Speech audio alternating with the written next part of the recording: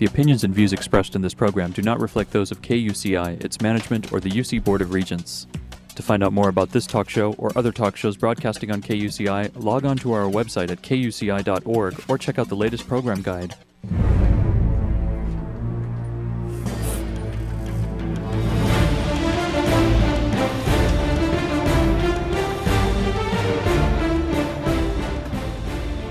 You're listening to KUCI 88.9 FM in Irvine and KUCI.org on the web.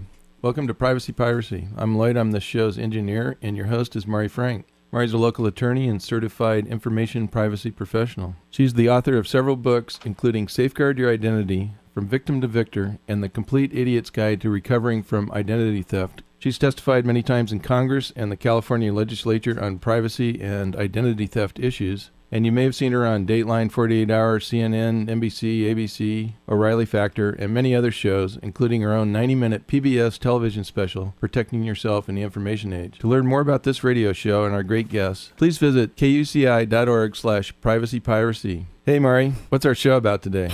Well, Lloyd, today our show is about all sorts of really challenging issues in the privacy area that really affect businesses all over, and it affects consumers as well. And I was reading this interesting article called Cyber Torts Present New Frontier for Insurance Coverage. And it was all about many of the things that are happening in privacy and the fact that it's such a challenge now with insurance. But we're going to be talking more about all these consumer and business issues that really relate to all the really intricate things that revolve around the internet and the privacy issues. And I have two wonderful guests, actually, who were co-authors on this, and they both are partners with the law firm of Pillsbury, Winthrop, Shaw, and Pittman. First, let me tell you about Mariah Brandt, and she is an experienced civil litigator and trial attorney in the Los Angeles office of Pillsbury, Winthrop, Shaw, and Pittman, and her practice focuses on business litigation, including intellectual property matters, contract disputes, insurance coverage for policyholders, and consumer privacy cases. And she's litigated a whole wide variety of complex matters and class actions across a huge range of industries, including entertainment, restaurant, food, beverage, banking, and technology.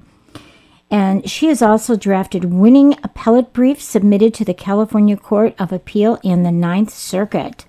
And along with her on the phone today, we have Kimberly Buffington, who is also a partner with Pillsbury, Winthrop, Shaw, and Pittman, LLP.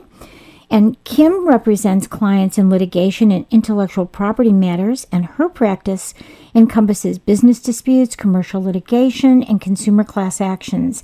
And she handles entertainment, intellectual property, including copyright matters, false advertising suits, claims for misappropriation of name and likeness, and disputes concerning privacy rights.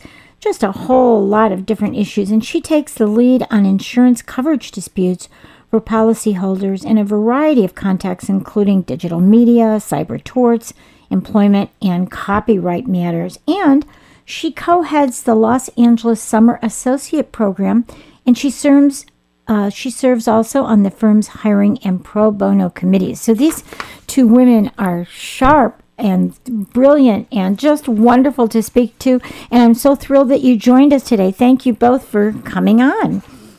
Thank you, Mari. Thanks for having me to be here. Yeah.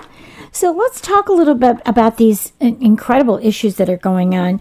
Let's start out with Kimberly. Kimberly, first, why don't you tell us what it means, the right to be forgotten, and the European Union's recent right to be forgotten decision, and how does that impact us as Americans and our American technology companies? Sure, that's a great question and a very hot issue, Mari. Yes. This summer, the highest court in the European Union upheld a right to be forgotten law passed in 2012. This law gives European Union citizens the right to request that Google or other search engines that represent an individual in an unflattering way remove those kinds of search results. Other technology companies and other with similar search engines to Google, like Microsoft and Bing, have adhered to the EU ruling, and followed Google's lead in implementing name search results for EU citizens. So the EU's decision, in that case, a plaintiff with 20-year-old tax problems wanted to have those tax problems taken out of any Google search results for her. Mm-hmm. And she won. And the court in Europe held that you have to respect people's right to control what people see about you online. And when you think about it, Google has become the initial way that people access information about people and entities online. We Google business contacts, friends, clients, dates, ourselves. So it's natural that people want to control our images online. While Americans may have those same natural concerns about information circulating about them online, the United States also has a much stronger tradition than the EU of freedom of speech and freedom of the press. So the very real concerns for privacy in a right-to-be-forgotten case would likely be overcome by the American constitutional protections for free speech and free press. Yeah, Kimberly, I'm thinking, here we are sitting on the campus of the University of California, and maybe some of these people, had said things online and Facebook or in their social networking, or done some stupid stuff put up on YouTube. And this is when they were younger in high school, and now maybe they're graduating from UCI, and they've matured a great deal, and they want to go on and get a good job. They're smart. They want to apply for, advanced degrees, et cetera, et cetera.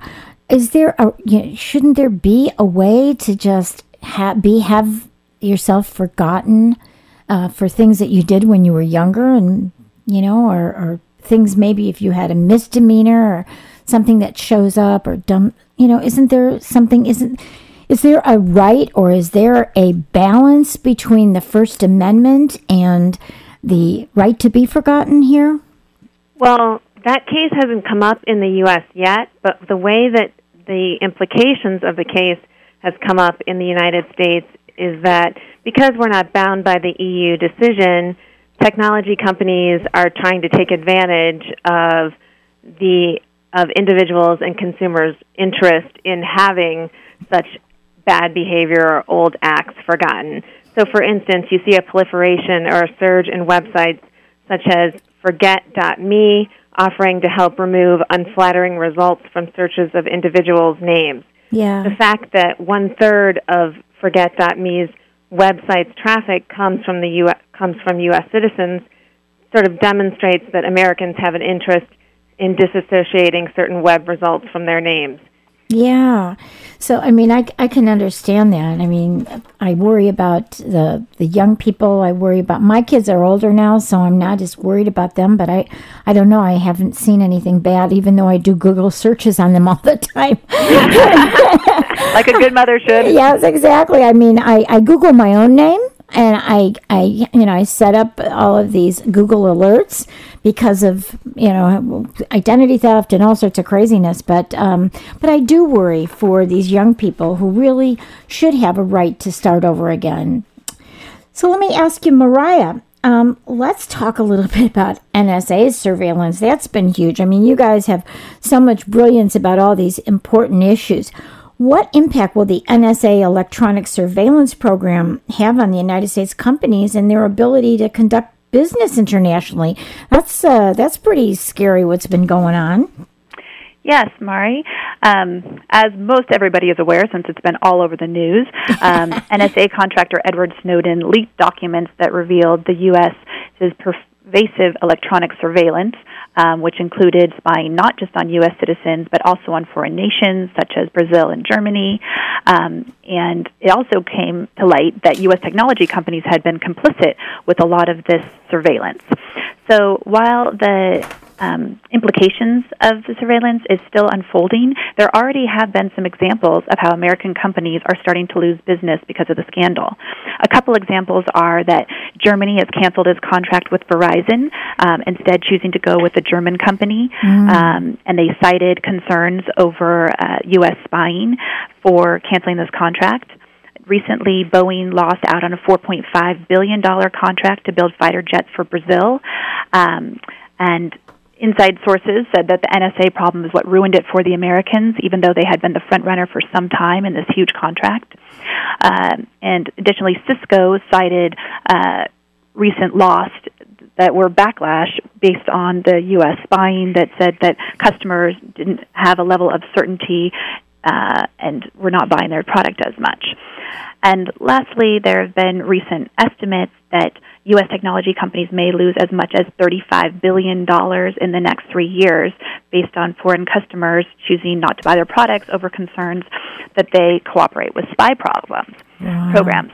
Yeah. So I was going to say, all of this is obviously not good for American business, but a silver lining has been that that the NSA leaks caused a backlash by various technology companies who are eager to repair their tarnished reputations after the NSA leaks disclosed their role. So these companies have now been less willing to cooperate and are more likely to be vocal in criticizing the government snooping. For instance, Microsoft has said that they've made a conscious decision to focus more energy on making it harder for governments to access information without proper legal authority. And Microsoft has challenged court orders to turn over digital files that were stored in Ireland related to a drug trafficking investigation. And they also fought a secret request for data about a business customer from the FBI. Facebook has been resisting court order warrants for almost 400 New York users' accounts on the basis that those searches are unconstitutional. And not to be left out, Google is also publicly said that the NSA's mass collection of phone records is bad public policy and perhaps unconstitutional. And Google and Microsoft even sued the government to force it to disclose how often it is issuing national security-related data demands to companies. So while these privacy leaks have caused negative impact on businesses, there is some silver lining that we are now having some technology companies start to speak up and push for more privacy rights. Right. You know, it's a blessing in disguise, really, first of all, for all of us to know that in the transparency. And, you know, maybe now when all these other countries see what we're doing to really, all these companies are doing to really make up for the challenges and the present legislation that's being presented in there, maybe that will really give us more credibility because, you know, I mean, I've read also things that other countries are doing spying. You know, everybody does spying. So not that I'm agreeing with it because I was not real happy about it and I've been wanting to get Edward Snowden on my show. But in reality, it is a blessing in disguise because I think now we will adhere more to our right to have that transparency, to protect the Fourth Amendment. So I think in the long run, we may gain back those contracts because we'll have more we'll be considered more trustworthy when we change the laws and we have these companies that are fighting this. So that's what I'm hoping for all of our companies here in the United States. Me too. Yeah. So talking about our constitutional rights, Kimberly, what do you think of the developments in First Amendment protection for online review services? You know, I myself was not happy with Yelp because they unilaterally, when I refused to do advertising with them, I noticed that I had 15 really positive reviews, and they hid them. They hid them saying they weren't recommended, and I felt like it was really kind of a backlash, and I've even written to the Attorney General's office, and then I found out there were literally thousands and thousands of people that complained to the Federal Trade Commission on this. So it's very aggravating when you have real recommendations and they're saying that their algorithm doesn't believe that they're real, even though my clients put their faces, their real addresses on there. So, you know, it's pretty bizarre. So anyway, what do you think about the First Amendment with all this? Well, I definitely can't speak to their algorithms Right. or why they would be hiding your good reviews. But I can talk about the recent decisions forcing them to disclose the identities of anonymous users. Right. So what happened in early 2014 is that a Virginia Court of Appeals ordered Yelp to reveal the identities of 7 anonymous Yelp users Right. who had posted negative reviews of a business called Hadid Carpet Cleaning, and Joe Hadid, the founder of the business, sued the anonymous reviewers because he believed that they were not customers of the business and that they were making false defamatory statements. Right. He thought they were competitors, right? Yes. The judge in the case explained that customers have the right to express themselves anonymously as opinions under the First Amendment, but that negative reviews posted by people who are not customers constitute false statements rather than protected speech. Right. So in that case, Yelp was ordered to turn over the identities of those users' profiles. Right. And then, interestingly, in another case, in late June, a Texas law firm called Grissom and Thompson sued a former client for defamation after the client posted a scathing review on Yelp after being sued by the firm for attorney's fees. The lawsuit also sought an injunction to remove the allegedly defamatory review. This complaint is really new, so we don't know how that one's going to turn out, so you have to stay tuned. Yeah. I think, for me, I think the whole thing should be transparency. So if you're on Yelp, if they're going to come off across as they are, really bringing out all the reviews, then show all the reviews. Show them all, or have some kind of a way to prove if they're not real. If they're really competitors or something. But it seems to me that I have seen so many people who I put something up about Facebook when I refused to advertise, and then I just told everybody what happened. I had so many people of my friends tell me the same thing happened to them.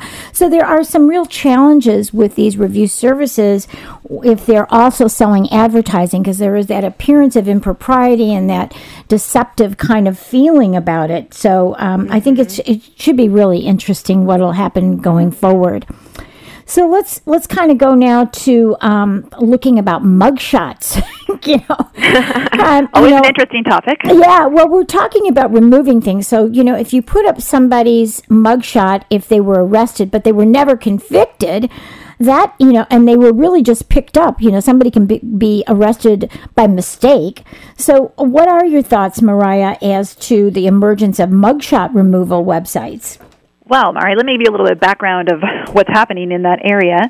So in recent years, an online mugshot publishing industry has developed. Right. Major players including Mugshots, Busted Mugshots, Just Mugshots.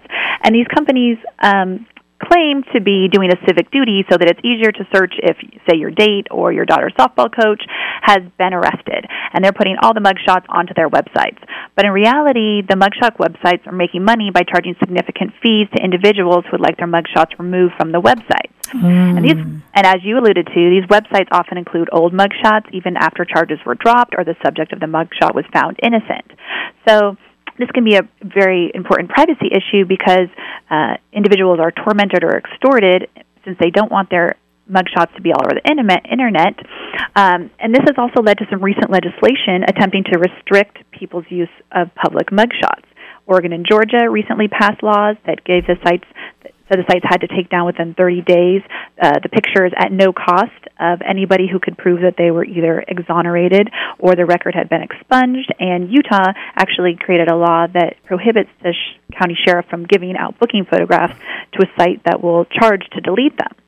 And also, as you alerted to earlier in the program, is that people at some time, when they're young, can do something, or maybe you actually were found innocent, and later in your life, this can haunt you when your employers are Googling you and they're pulling up an old mugshot from a drug offense or something like that. So while mugshots are public records, the mugshot industry alters the extent to which the person's mugshots are accessible by making them more pervasive in Google searches and charging a hefty fee for removal. So this industry ends up capitalizing on and exacerbating socioeconomic inequalities by giving wealthy people a way to mitigate the impact of their mugshots while depriving anyone who doesn't have the means to do so. And in fact, what's happening is this industry is making privacy inaccessible to many people by charging a premium for it. So basically, the mugshots are making privacy for sale, which is not really a good policy. Sounds like extortion. Yes, sounds like privacy for sale / extortion. Yeah. Oh, my goodness. We are just in the Wild West of privacy. This is so crazy. So, Kimberly, let's talk a little bit about it. There's so many issues. I just wish I could have you guys on for 2 hours because we could go on forever. But what do you think about Snapchat's failure to actually make photographs disappear as they promised by the app, and how will that impact users? The Snapchat concept was so fascinating that it's really disappointing to find out that it didn't work exactly as promised. Mm-hmm. As you probably know, Snapchat is a messaging app that promises to make photos, messages, and videos vanish to other users after a specified time period. Right. And based on the premise, many users were under the impression that it was safe to transmit potentially sensitive data and photos that they might not otherwise choose to send if not for Snapchat leading them to believe that the photos would disappear. But in January of 2014, hackers exposed that usernames and phone numbers of approximately 4.6 million users of Snapchat after Snapchat allegedly ignored the security researchers' warnings about a flaw in the app's security that could enable theft of personal data. Yeah. And then in May of 2014, Snapchat ended up settling charges by the Federal Trade Commission that Snapchat was actually deceptive in representing that the messages sent through Snapchat disappear and in misrepresenting its data collection practices. In short, Snapchat reportedly does not delete all photos and videos as promised and routinely turns over the user's data to the government or law enforcement without a warrant and without advising consumers. Unclear what the impact this case will have on the market. Snapchat has definitely taken a publicity hit, and hopefully the impact will be that Snapchat and other social media apps will take care to plug holes in their security protocols, and those users who relied on the app's promises that content disappears will be less trusting of new apps, especially younger users. And I think what was particularly upsetting with Snapchat is that they were warned about this, and then they just ignored it. Yes, so exactly. that was, that was almost really intentional then, because they knew and they just ignored it. So that's worse than if they would have done something when they first found out. That would have been totally different. So I think that makes it even worse. And a lot of these things, like when the Fed, and I don't know if all of my audience knows this, but when the Federal Trade Commission goes after a company like this and they find them, there is no really a private right of action for the client, for the individual consumers that were hurt. They don't get anything out of it except for the fact that they are, told that this isn't going to happen again. So you don't really get represented by the Federal Trade Commission. I just want people to understand that if you go to the Federal Trade Commission or the Attorney General's office in your state, they're not going to take your case on an individual basis, but if they hear enough complaints, they will go after the company. So I just wanted to make that clear. So, Mariah, what about Facebook's plan to change its advertising scheme to use information not just from their own Facebook users, but from online activities? Then they kind of do a whole profile. What do you think about that?